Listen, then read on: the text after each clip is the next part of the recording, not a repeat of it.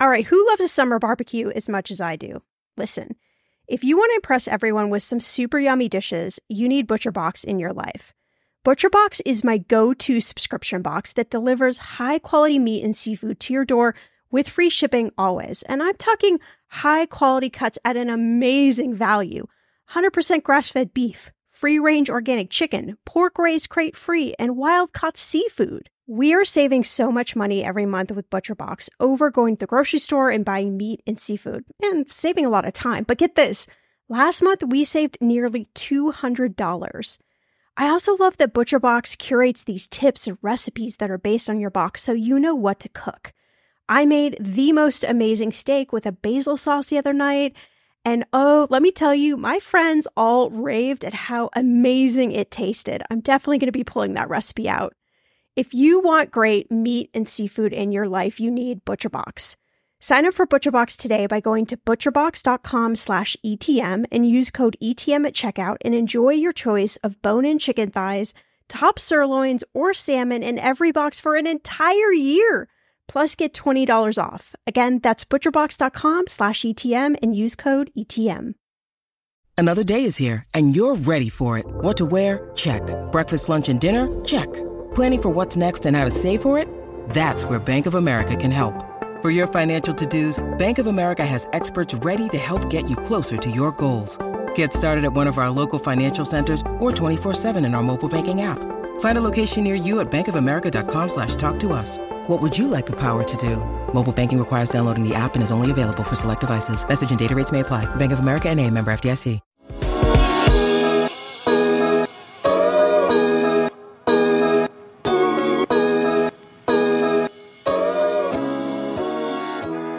But ultimately, and this is why it's so important, I think, to learn from the dying is if you want to have kind of a happy, peaceful death, you need a happy, peaceful life. And if you want to have a happy, peaceful life, you got to start thinking about what you would regret when you're dying and start working on that stuff now so you won't.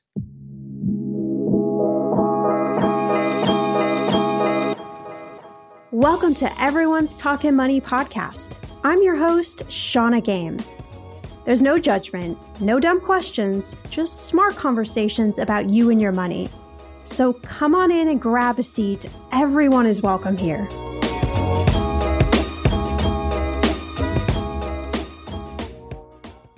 What can the dying teach you about money?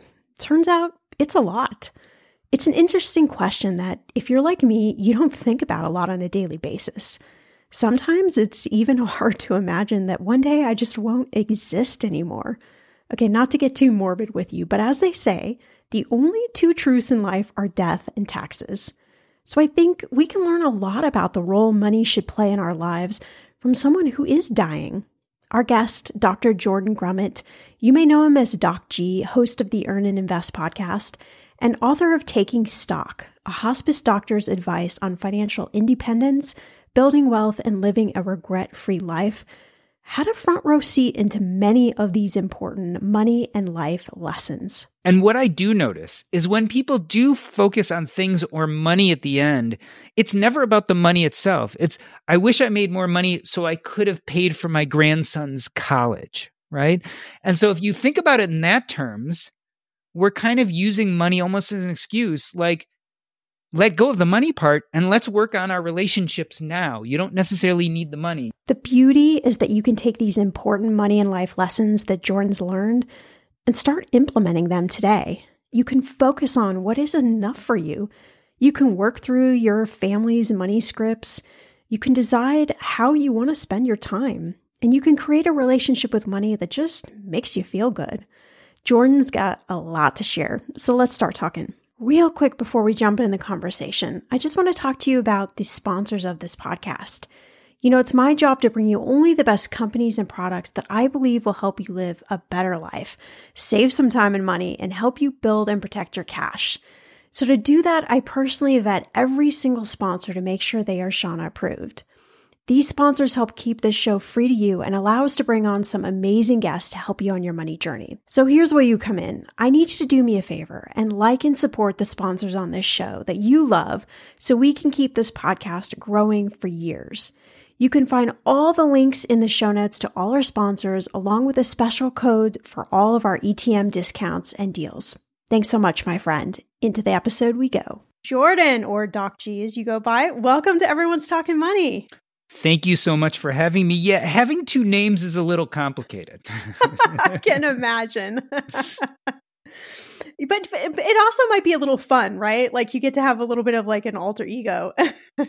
Yeah, it is. So, and then what happened is I was on Facebook and they wouldn't accept Doc G after about 3 months. So I changed it to Dr. Green. So now I've kind of got like multiple names. Thankfully, I don't think I have multiple personalities yet, but we're going to try to limit that. We're going to try to work on that, right? Well, it's so great to have you on the show. I was on a recap episode on your show, Earn and Invest, last year. And so, I thought that what you talk about and your story is so impactful. You just wrote this book called Taking Stock, a hospice doctor's advice on financial independence, building wealth, and living a regret-free life. All things that I think all of us want to do. So, what can the dying actually teach us about money? What can we learn? So funny enough, the answer is a heck of a lot. You have to imagine I went through this process of becoming a doctor and all I could think about was being a doctor until I burned out and realized that wasn't what I wanted in life anymore. And so I dove into personal finances, figuring out how I can have enough money not to be a doctor anymore. I figured that out. And what I thought was going to be that joy and passion and excitement of being done with being a doctor actually turned into trepidation and anxiety because I didn't really know who I was or what I wanted to do with my life. So I started looking out in the world and trying to figure this out. The one thing to medicine that I had held on to was being a hospice doctor, taking care of the terminally ill, because I would do that even if I wasn't being paid for it. So I'm like, okay, this is a big part of my purpose. It's what I like to do. And so I was having all these financial conversations. I was writing a blog at the time. Eventually, I started a podcast, not about how you get towards having enough money, but more importantly, what we do once we're there.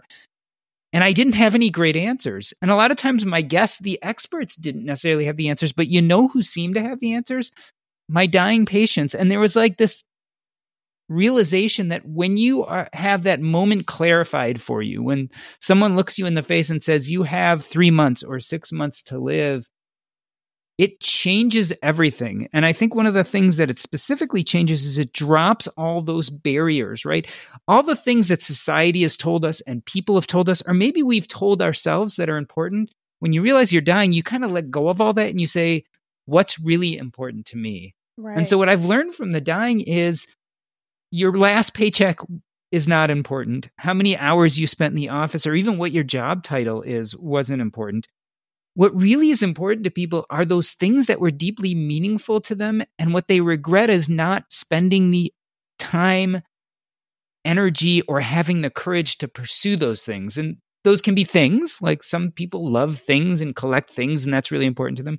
For other people, that's experiences, that's going places, or taking part in different get-togethers and meetups and those type of things. And for other people, that's relationships. So for every person, it's different. But the tie-in is this idea that there were these things that were important to me and I kept putting them off and never did them. And now it's too late. Yeah, you talk about regrets. And one thing I love about your book is you share all these stories from all of these different people and sometimes contrasting stories from like different perspectives. But I love this idea of regret. And in the book, you keep coming back to throughout all of these stories that people regretted not being able to be themselves fully or not being able to do the things that they wanted to do. And a lot of times that conversation, there wasn't a monetary component involved in it. It was more about just needing to be who they thought they were in the world. I think we've really lost track of this idea that money is not a goal, it's a tool, and we should then use it as a tool to actually build the life we want. And so the dying don't really focus on this tool nearly as much as what the tool was supposed to get them, which was doing those things they wanted to do, being true to themselves, living out their purpose. And so, yeah, the money is not as important, but I would be remiss in saying it's not important at all. I think money can actually build a financial framework for us to live these better lives. So I don't think we should ignore it, but we should recognize what it is, which is a great tool, one of many tools to living a better life. So thinking about this idea of hospice and being around people that are dying, I would imagine just the emotional kind of impact that has. I lost most of my grandparents before I was really old enough to know them. My grandma ended up passing away when I was like 12 or 13, but I still wasn't in the place where I could have conversations with her about, like deep life stuff and life lessons. And I feel really sad to have missed, getting those lessons. And, I think about my parents. My parents are in the 80s, and I grew up in a financial family. And so we've always kind of talked about money and had conversations. But I know those conversations, can still be hard to have. I was wondering, if you had any advice, like how do we have conversations with, our parents or our partners when we're in, maybe these life-threatening situations about money or about impact or, any of these like really touchy conversations? First and foremost, like we don't like talking about money. In fact, it's one of the things we try not to talk about in the United States almost more than anything else. But like you said, it's incredibly important to do it. It's important to hopefully do it when we're not in the middle of crisis, right? So I think when we're in the middle of the crisis, the best thing, especially when you're talking to your parents, is to really talk about legacy, right? Because that's a very non-threatening way to talk about this. So when you're in crisis, God forbid someone's been given a terminal diagnosis or you're not sure things are touch and go. The question more is, look, Mom and Dad, this maybe is the first time that I've realized that our time could be limited.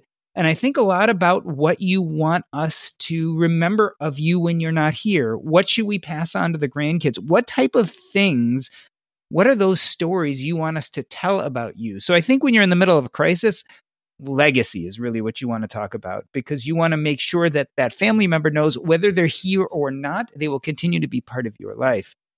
When you're outside of crisis, maybe you're looking at your parents saying, they're getting a little old. I'd really like to make sure I can help protect them and take care of them.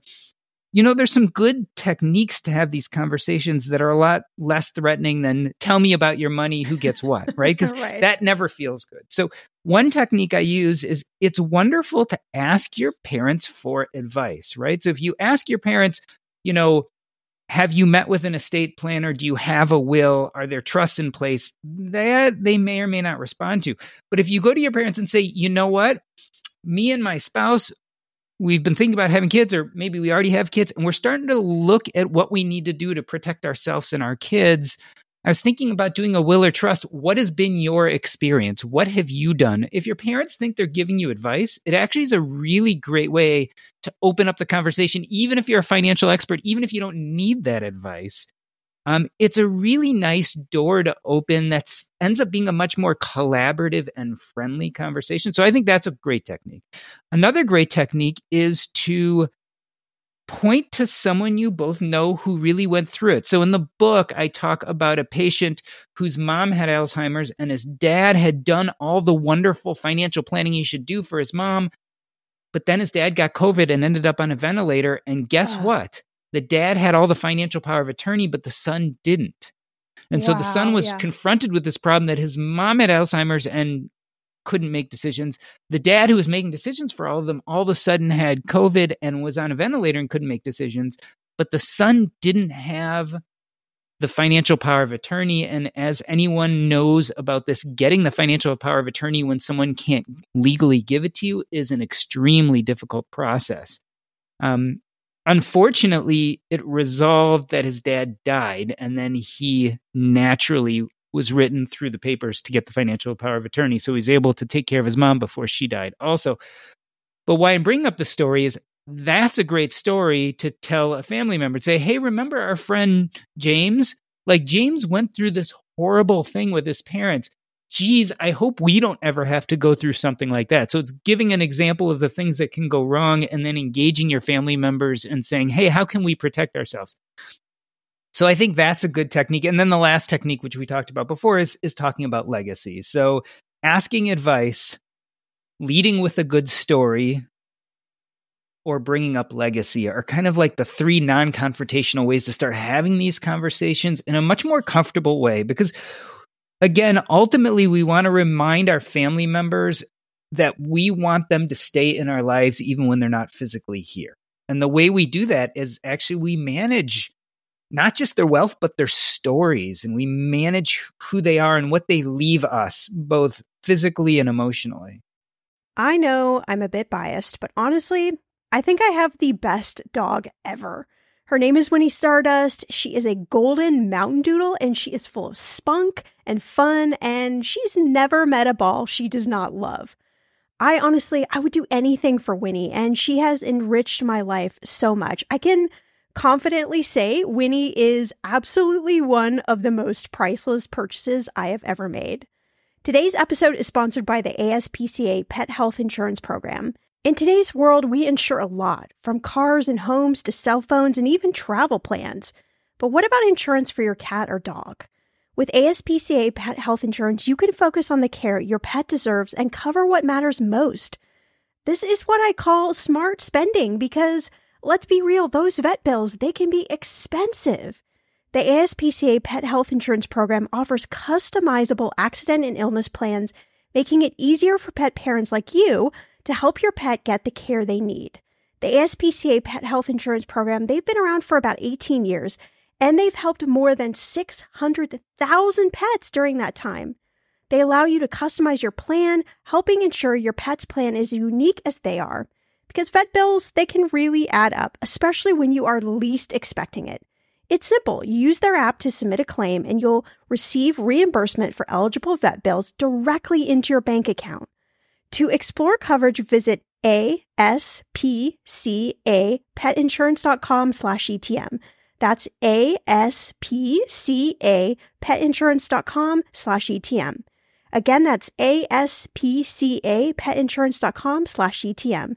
This is a paid advertisement. Insurance is underwritten by either Independence American Insurance Company or United States Fire Insurance Company and produced by PTC Insurance Agency Limited. The ASPCA is not an insurer and is not engaged in the business of insurance.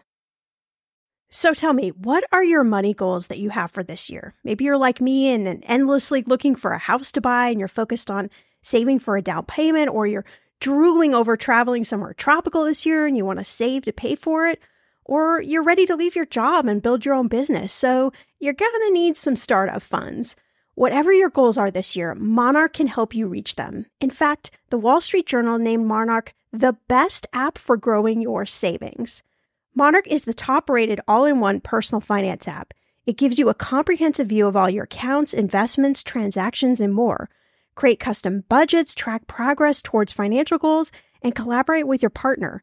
And now get an extended 30-day free trial when you go to monarchmoney.com/ETM.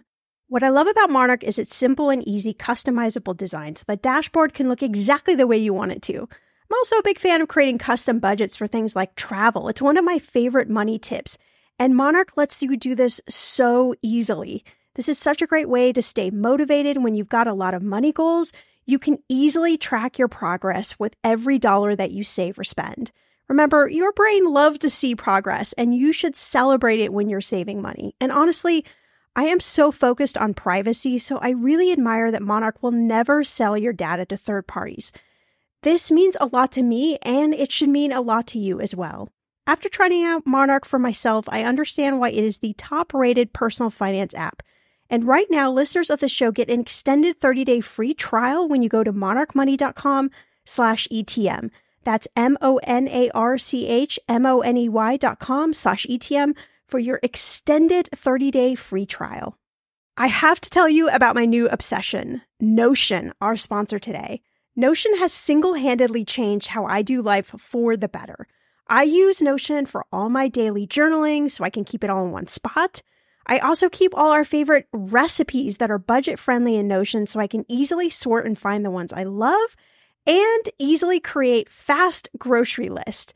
And okay, one of the best uses of Notion, you can create a template for your money dates and track your goals right in Notion. Seriously, Notion is a game changer. Notion is a place where any team can write, plan, organize, and rediscover the joy of play. It's a workspace designed not just for making progress, but really getting inspired.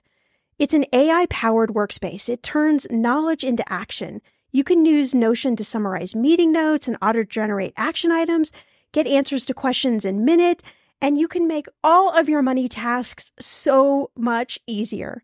Notion is for everyone, whether you're a Fortune 500 company, freelance designer, starting a new startup, a student juggling classes and clubs, or just somebody really wanting to get your life together. Try Notion for free when you go to notion.com/ETM. That's all lowercase letters. Notion.com/ETM and start turning ideas into action. And when you use our link, you're supporting our show. Notion.com/ETM.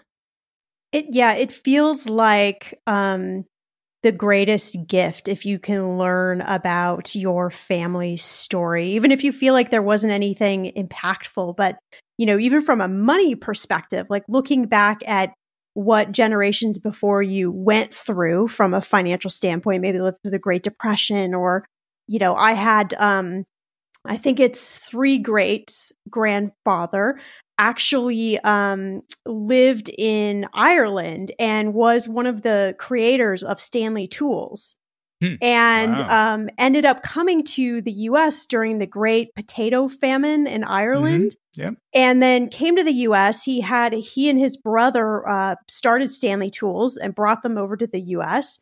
But the Great Depression happened, and he ended up just out of fear selling his portion of Stanley Tools because he was just so afraid and wanted to have, some sort of money. And so, now our family doesn't have that. We're not part of that particular legacy.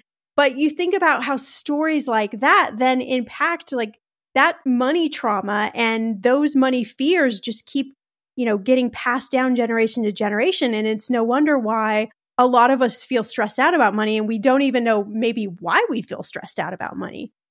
Yeah, those money scripts are passed down. They're generational, and they can go back many generations. What I love about legacy building is we can also turn that upside down and say, okay, not only the trauma, but what about the joy and the celebrations? Like, what about when our ancestors beat the odds and did something no one thought they could do? How do we also pass that stuff down, right? Because again, I think that's how our ancestors live on, right? Our bodies, our minds, our souls, who knows what happens to all that? But our legacy can last and can affect generations into the future. Let's get rid of the negative stuff, the trauma and the money scripts, and let's talk about some healthy money scripts that can, last for generations. Let's talk about those wins and make that a part of who we are. We can implant that into our DNA in a sense, and then it can carry on to the next generations. I know talking about a subject like death can be scary for a lot of people, but I'm wondering, just from your experience, being a doctor and being in this environment, is there a sense of peace that you see come over, most people when they're in those, last final moments of life? So death is nothing new for me. My father died when I was 7 years old. So I kind of grew up dealing with this idea of death. And then even as a medical student, I volunteered at the hospice there and then became a doctor and saw death all the time. So for me, death became a natural part of the situation. Interestingly enough, I always tell people that people tend to die the way they lived. So people who lived fairly peaceful lives tend to then come to fairly peaceful deaths. And so it's not 100%. Yes, there are people who do have tons of regrets that they didn't do all these things. They get to being on hospice and they realize there were all these things they wanted to do and they couldn't do them. And sometimes we as the hospice team try to provide them the means to at least come to some closure with that, right? So maybe they weren't able to rejuvenate that relationship with their long lost cousin, but they can get on the phone and say they're sorry, right? So it's not perfect. They didn't actually fix the relationship, but at least they can voice some of these feelings. We try to help people do that. So there are some last minute saves, so to speak. But ultimately, and this is why it's so important, I think, to learn from the dying, is if you want to have kind of a happy, peaceful death, you need a happy, peaceful life. And if you want to have a happy, peaceful life, you got to start thinking about what you would regret when you're dying and start working on that stuff now so you won't. And so it's kind of a circular argument, but the point being is that we got to start thinking about these things now. The reason why I, as a hospice doctor, have this viewpoint is seeing it through the eyes of the dying. It's just really helpful to put things into perspective. When you're given that terminal diagnosis, it's like the cold bucket of water coming right over your head. It wakes you up. my goal is let's wake people up way before that, so they don't have to be given a terminal diagnosis to start thinking about those things that are important to them now. I like that. I like thinking about it from that perspective. I don't know. It just makes me feel better about, talking about dying, but, can we reverse? None of us know how long we have, we really don't. And so thinking about it from that perspective, I think is just, it's calming for me. Another thing you talk about in your book, we've just sort of danced on this a little bit, but it's this idea, you call it, money is like oxygen, right? And you say, you've got these two great stories of people dying. And then you say, that day he compared money to oxygen. If you have enough, it doesn't affect your life all that much. But if you don't have enough, good luck thinking about anything else. So, how do we figure out what is enough for us? And then how do we get to that place of enough? So first and foremost, that quote was actually from a podcast episode with the great Jim Daly. He is the creator of The White Coat Investor. The idea of money as oxygen wasn't his idea per se long term, but he was using that as an example in a conversation we're having. Enough is a really difficult question, right? And so what I've come to realize for me, and I think it is for a lot of people, is enough only is important money-wise to get you to the point where you're comfortable and you meet your basic needs, right? And this is the whole idea of money's like oxygen. If you don't have enough oxygen to meet your basic needs, all you can think about is getting more oxygen. On the other hand, once you hit that threshold of having enough oxygen, giving you more won't necessarily do anything more for you. And in a lot of ways, money can be the same way. We need enough money for the basics. We need to be able to have clothing and shelter and a warm and safe place to live. But after that, you can look at the studies, etc. Money itself doesn't bring us more happiness. Now, having more money and then using it as a tool to give yourself more space and time to do things that are purposeful and that cause you enjoyment, now, then you've kind of hit on something. So I'm not going to say that all money is bad. In fact, money is good, but only as so far as it helps you create the space and time in your life to do the things you want. So then the question becomes, what is enough? And to me, the answer is really living a life of purpose, identity, and connection. So this idea of finding what's important to you in life and filling up as much of your time doing those type of things. And when it comes to purpose, to me, it's even more important that as opposed to some huge goal, like I want to get to this place, I always talk about podcasting as part of my purpose. So I always tell people, like, I can have this huge goal in podcasting. I want to have 1 million downloads a month. That goal is a little bit out of my hands. Like, I can make the podcast. I can try to do a really good job. I can do marketing and those kind of things. But whether it really happens or not, I'm not sure I have a huge amount of control of. So focusing on that goal as my purpose probably won't make me very happy, but I do have control of this idea that I can get really exciting, interesting people and interview them. And I can create these conversations that I like so much that when I'm in the moment doing it, it really feels purposeful and special. Now, I still like this idea that I can go for some incremental change. I call this the climb, like what we call purpose in life. I call these different climbs we have. So for me, podcasting is a climb. It's something that I enjoy doing the process, regardless of what I end up creating in the end. But I also feel like it can make a little headway. Like I can do a better interview. I can get really more interesting guests. I can improve. Maybe I can get a few more downloads here and there. So that to me is purpose, is having these sense of climbs and doing things that we enjoy doing regardless of the outcome. And so to me, that's what enough is trying to fill up as much space in my life as I can to do these purposeful things that I enjoy them just for doing them. And so I think if we put that into perspective, enough isn't actually a number, and it's not necessarily being quote unquote financially independent. You don't have to have enough money to support yourself for the rest of your life to define enough, but you do have to have enough money so that you can start dedicating your time to doing these things you like doing. And that's kind of the point. So enough is being able to fill as much of your time as you can with things that are purposeful, things that give you a sense of identity and help you connect with those around you.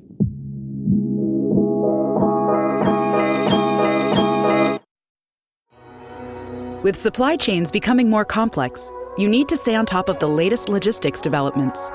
So if you work with logistics, you need the Beyond the Box podcast from Maersk. It's the easy way to keep up to date with everything from digital disruption in logistics to the need for supply chain resilience in today's market.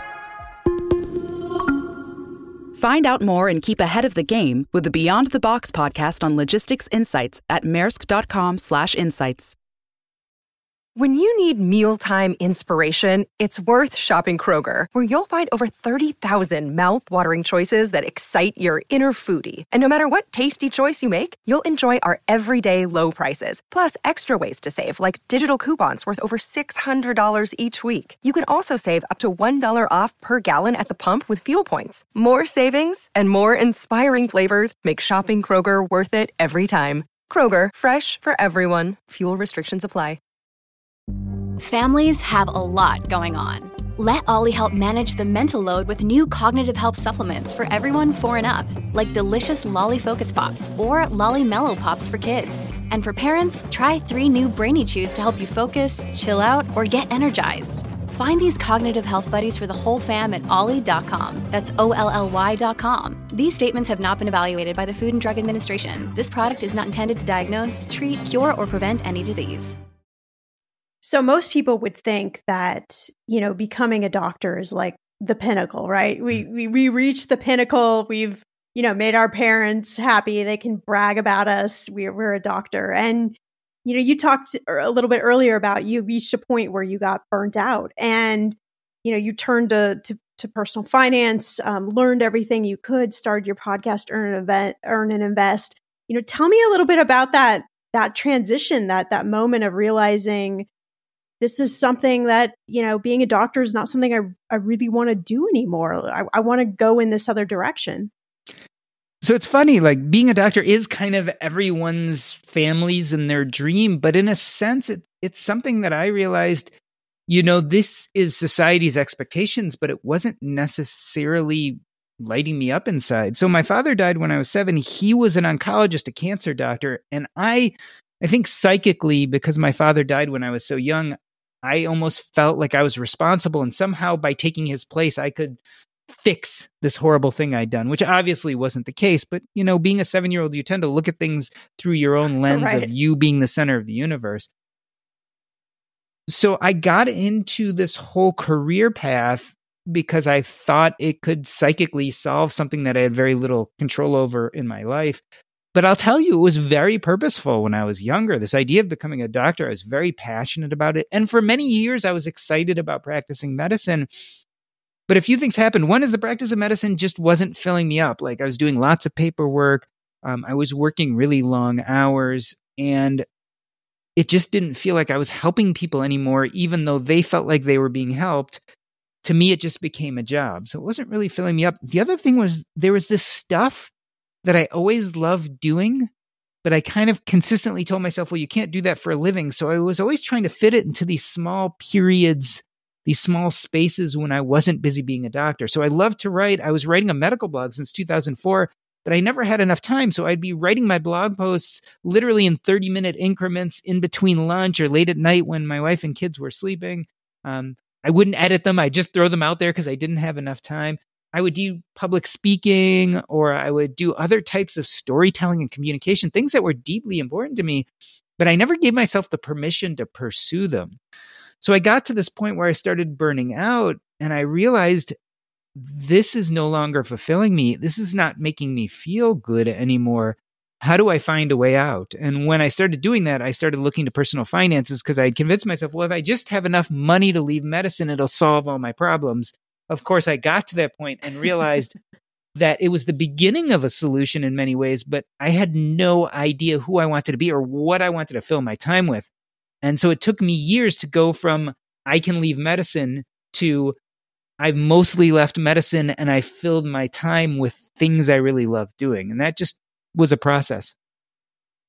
What are some of the biggest lessons you've learned about building wealth through this process of really, examining who you are and, taking your experience of being, a hospice doctor and learning from other people? So, I've learned a few things about wealth. One is if you're looking at building wealth as building a certain money goal or net worth, it doesn't tend to serve you, because if that becomes your purpose and your goal, one of two things happens. One is you get there and you're like, okay, what now? And so the next most obvious thing to do is to set a higher money goal. And so you get kind of on that same treadmill. We talk about the hedonic treadmill with buying things, but it's actually the same kind of hedonic treadmill with saving. Like if net worth becomes your goal, when you get there, you're not happy. You just want double. So that was one problem. The other issue with net worth being the goal is once you get there, you either want double or you become petrified that you're going to lose what you've gained. So that's loss aversion. And we get doubly afraid of this idea of losing what we have compared to never having it in the first place. So I learned for me that money goals aren't really great goals. And then I also learned that this idea, I love these words we use when we talk about wealth, right? So we talk about putting our money in the stock market at a young age so it can compound. And then over time, it can also pay dividends. And those dividends can lead to a richer, more wealthy life. I like looking at everything else not related to money and using the same words. So I think our education compounds. I think our experiences compound. I think our love and joy and relationships compound. And I think if we do those things well, they provide us also with dividends for the rest of our lives. And so I've started really looking at wealth in a much more holistic manner.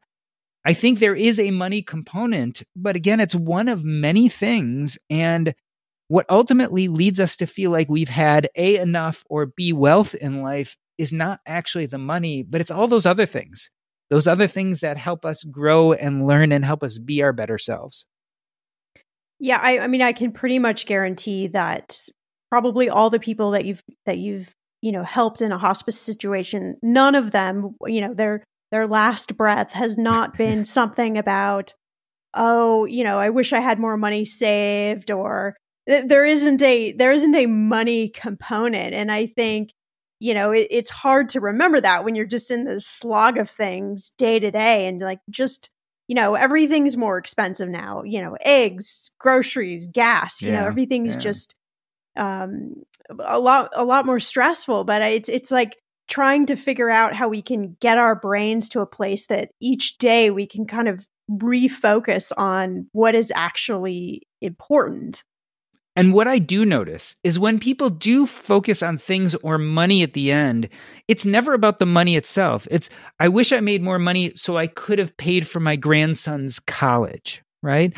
And so if you think about it in that terms, we're kind of using money almost as an excuse, like, let go of the money part and let's work on our relationships now. You don't necessarily need the money. Yes, it's nice if you have enough money to afford a better life for those that you love. But what you're really saying is, I regret that I wasn't able to more fully express my love to these people in my life. And my argument would be that we're pretty able to do that regardless of how much money we have available in our lives right now.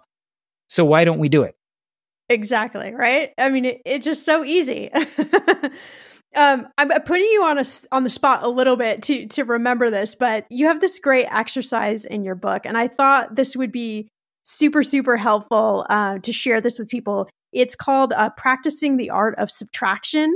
And you talk about what you call the reverse lottery test. And I just love this. I was wondering if you could just share a little bit of this. We've been talking about this from all different directions, but this was a really, I think, proactive way of thinking about, what makes up your life and the place that money has.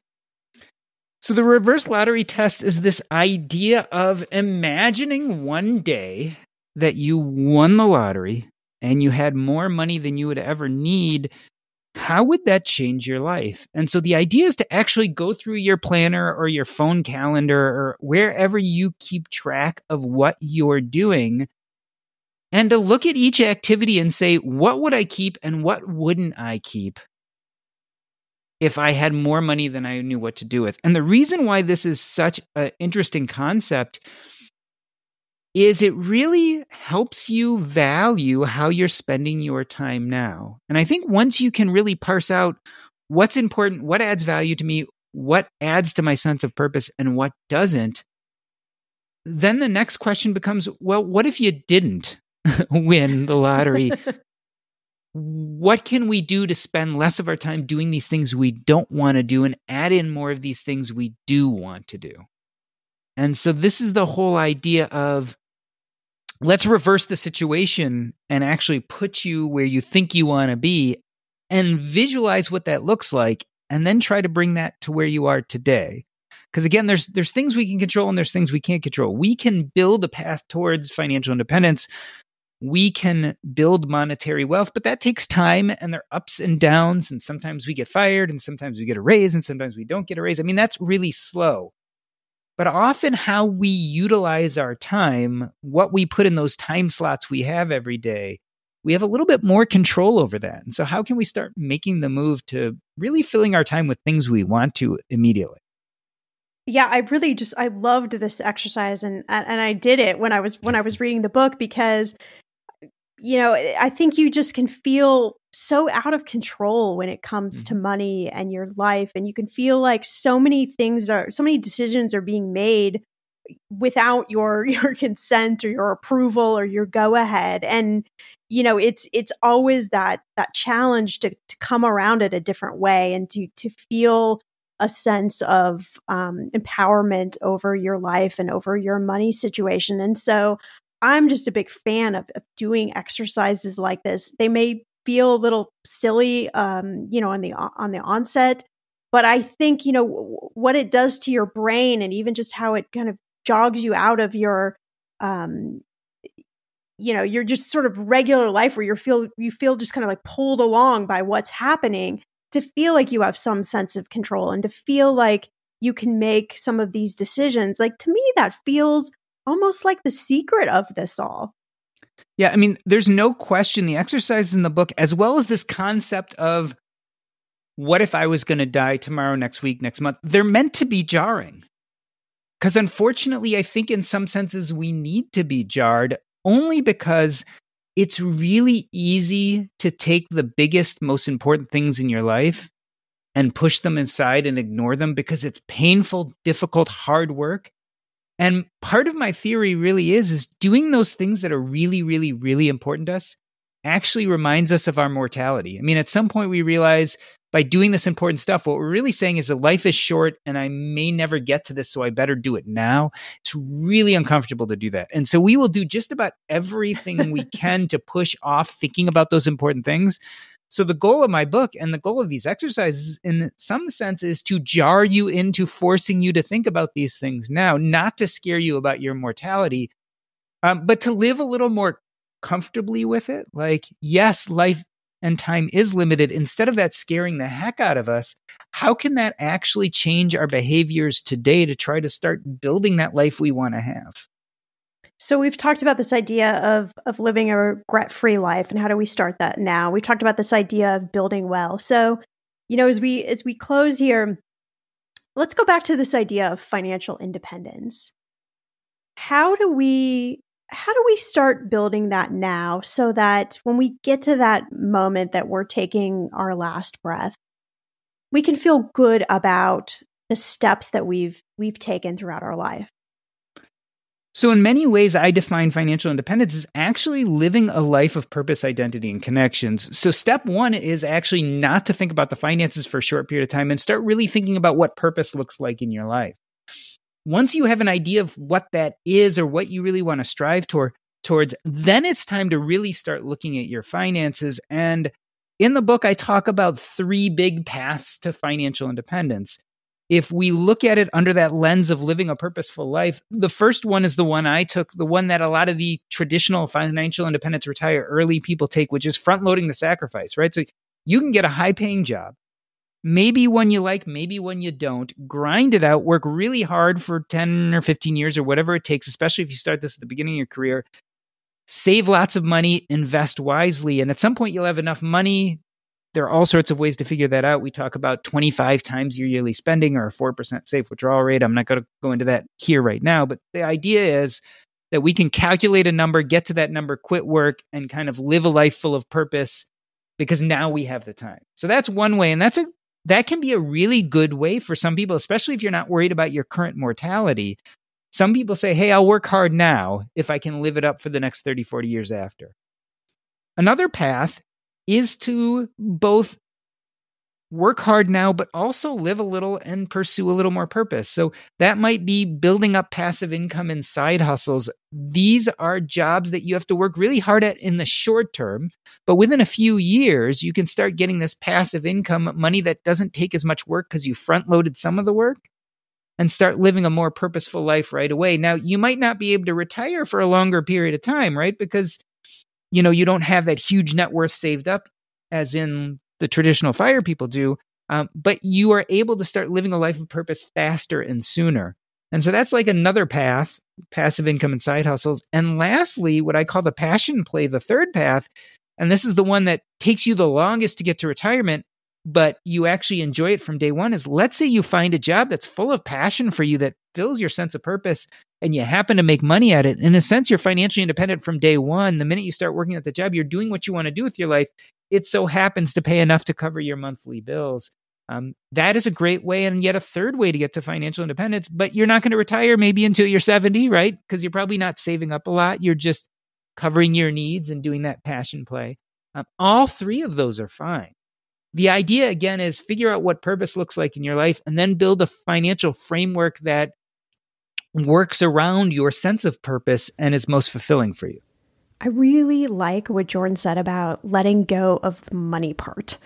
Yeah, I get it. I know it's important, and yes, you need it, but your life is about so much more than just money. If I'm going to be honest, that's a lesson that has taken me really years to learn, and I'm still working through it. I'm still trying to understand how that actually works. You can learn more about Jordan at jordangrummett.com, where you can find links to his book, Taking Stock, and his podcast, Earn and Invest. I was even on a recent episode, so go check that out.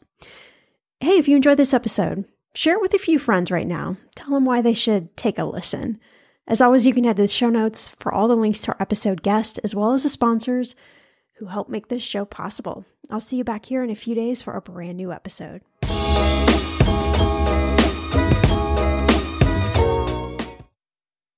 America. We are endowed by our Creator with certain unalienable rights: life, liberty, and the pursuit of happiness. At Grand Canyon University, we believe in equal opportunity, and the American dream starts with purpose. To serve others in ways that promote human flourishing and create a ripple effect of transformation for generations to come. Find your purpose at Grand Canyon University. Private, Christian, affordable. Visit gcu.edu.